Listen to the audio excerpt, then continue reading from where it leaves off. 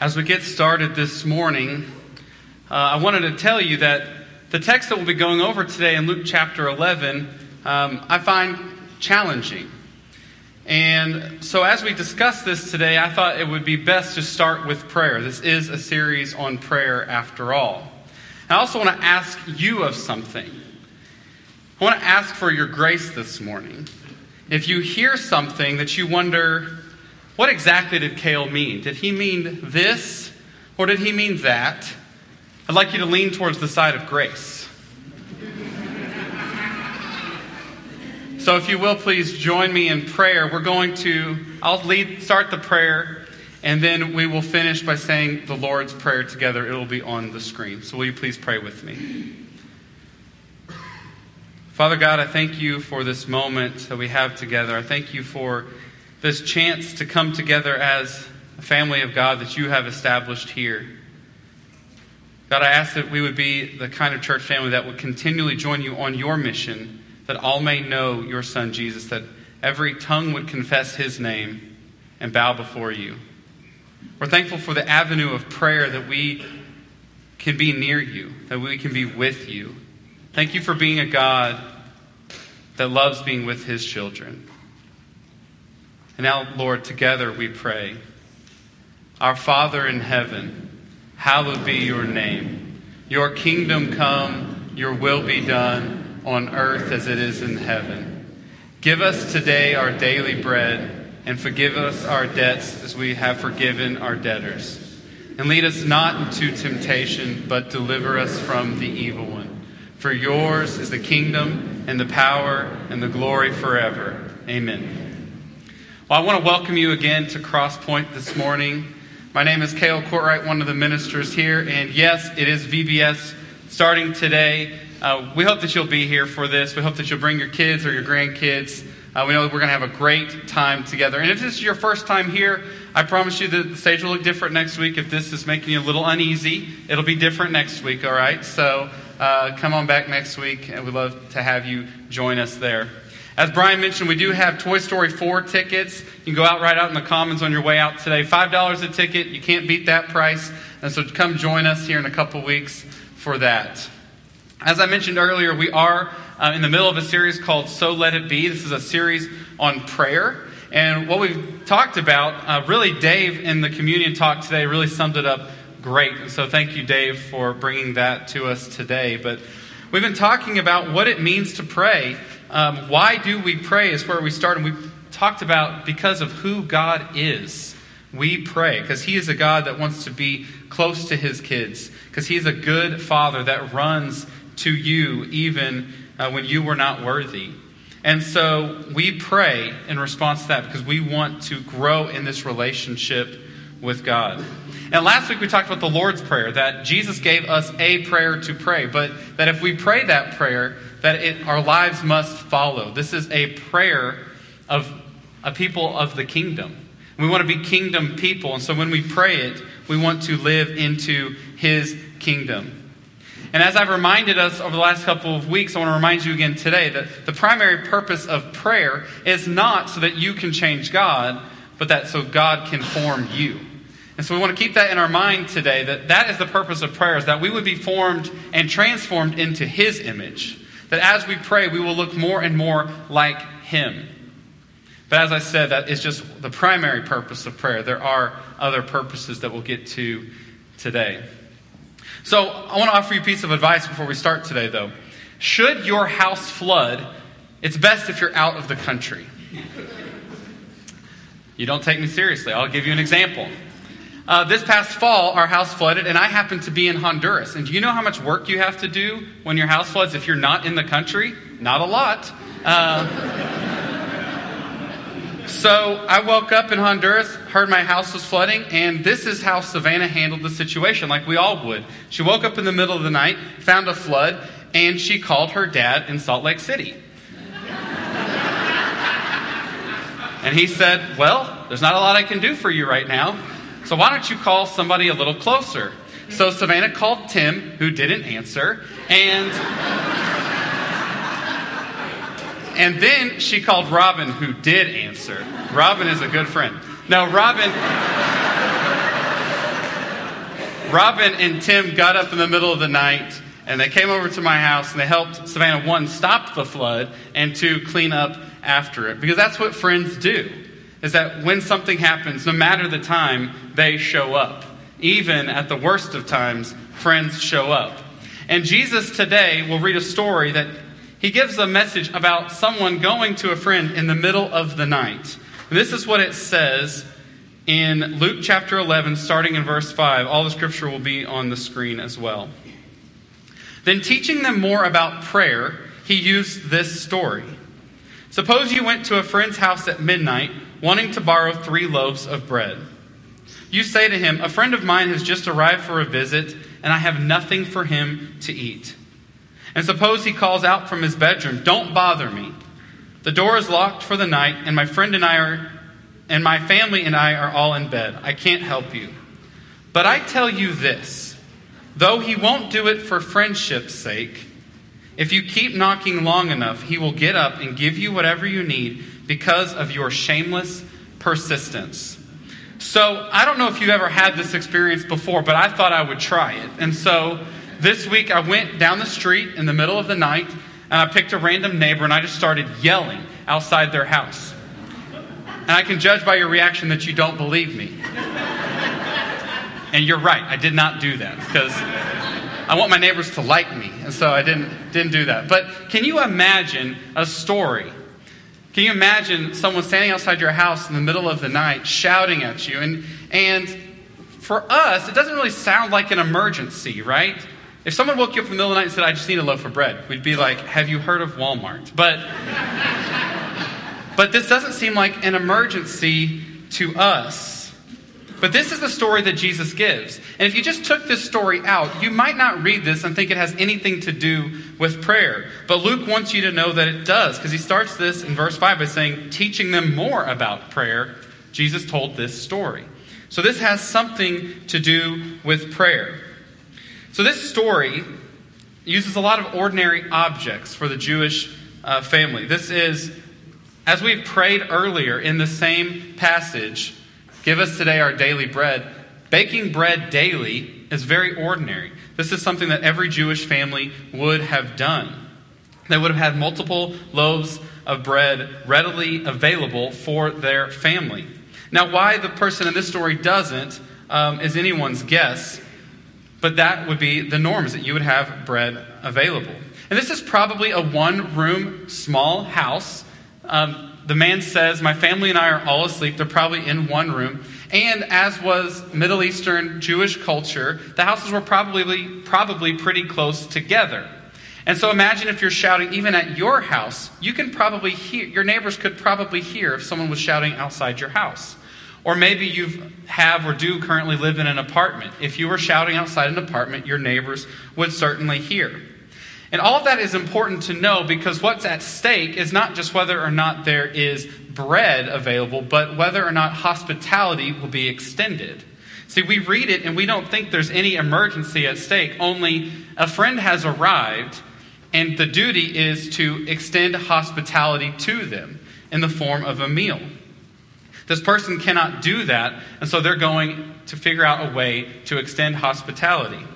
And hospitality isn't just on an individual level, it's on a communal level.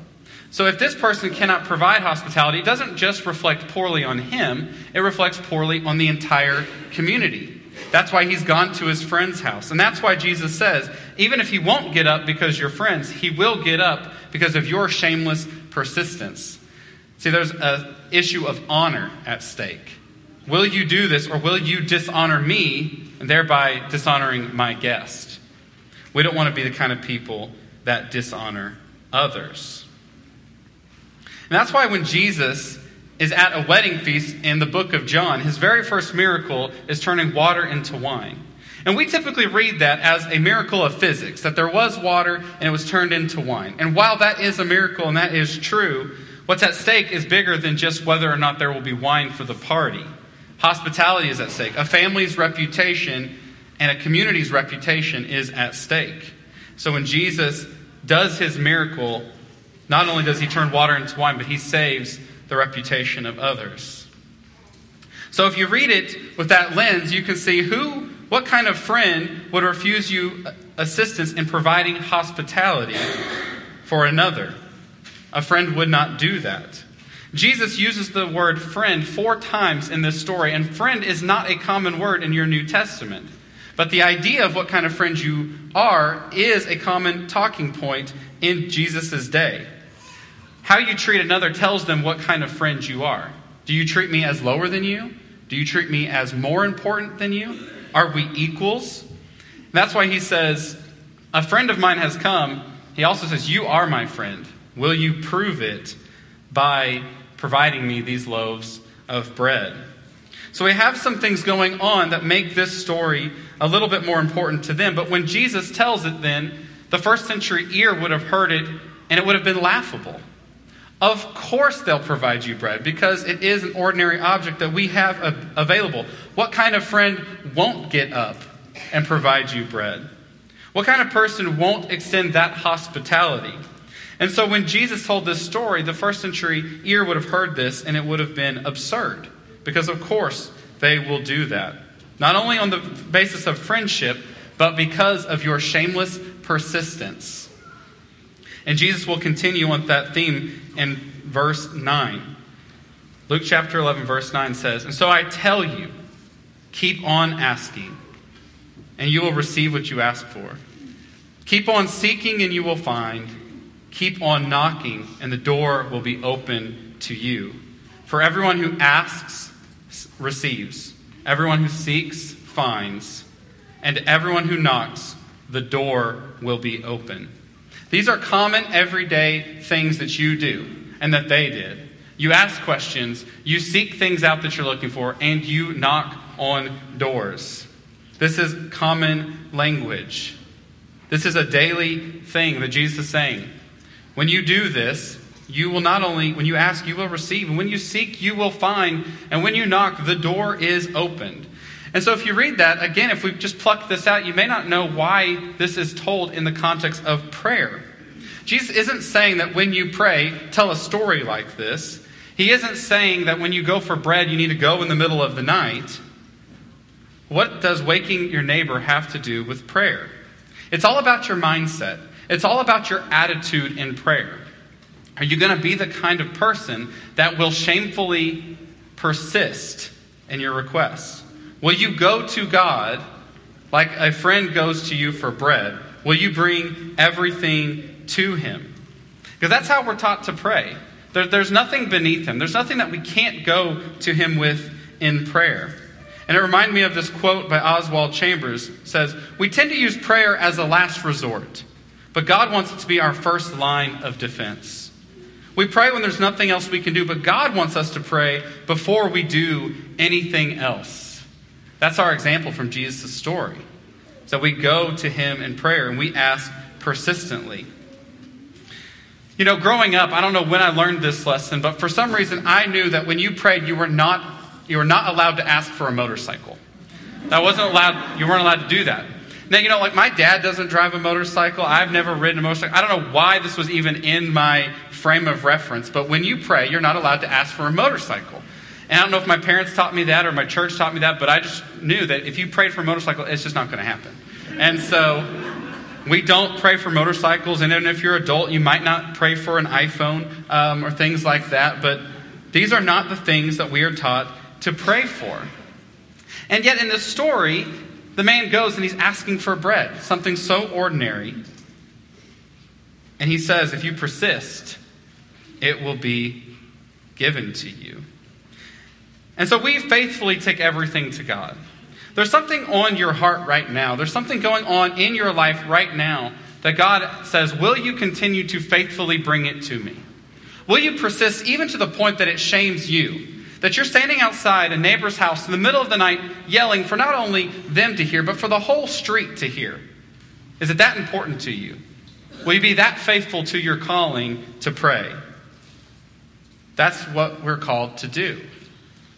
And so Jesus tells the story. He says, so I say to you, this is how you should pray. Ask and it will be given. Seek and you will find. Knock and the door will be open to you. We've been given clearance to pray. And Jesus says, who is this prayer for? And he says, everyone. Everyone who asks receives. Everyone who seeks will find. And everyone who knocks, the door will be open. And I looked into that word, everyone, and I wondered, is everyone the people who know how to pray right?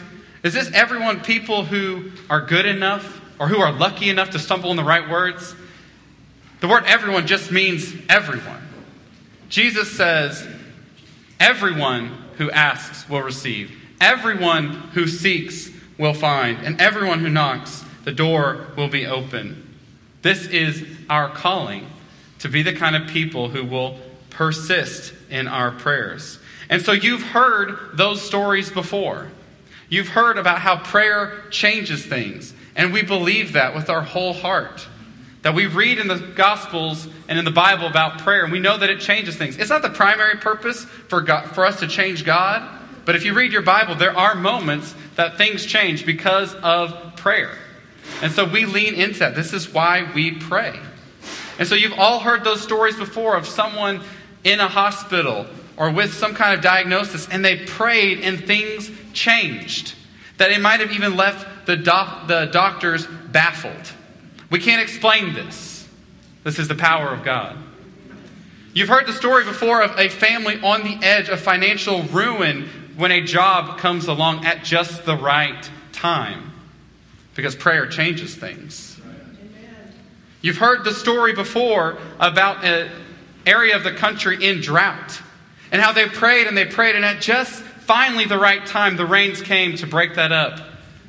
And the drought was over. You've heard how prayer changes things. And we believe that. But you also know the alternative to be true. You've also had moments in your life that you've prayed and it didn't go how you wanted. How you went to God over and over and you asked and you asked and you asked and the answer wasn't given. That you sought and you sought with all your heart and you couldn't find. That you knocked and you knocked and you knocked, and if someone was home, the door was not answered. See, we read this text today and we find some challenges in it because we've lived the alternative. Jesus says, everyone who asks receives. And I wonder what happened the time that I didn't receive. It brings up all these questions. What did I do wrong? Where was God in this scenario? We cry out to God wondering, where are you? Did we not pray right? Did we not do something right? If you have all power at your fingertips, you can do anything. Why won't you do this? Why am I suffering and won't God do something about it? This is the central question of the book of Job. Job is a book in your Old Testament, and it asks this question. Job is a man that has terrible tragedy after terrible tragedy come to him. And the question is, why do the righteous suffer?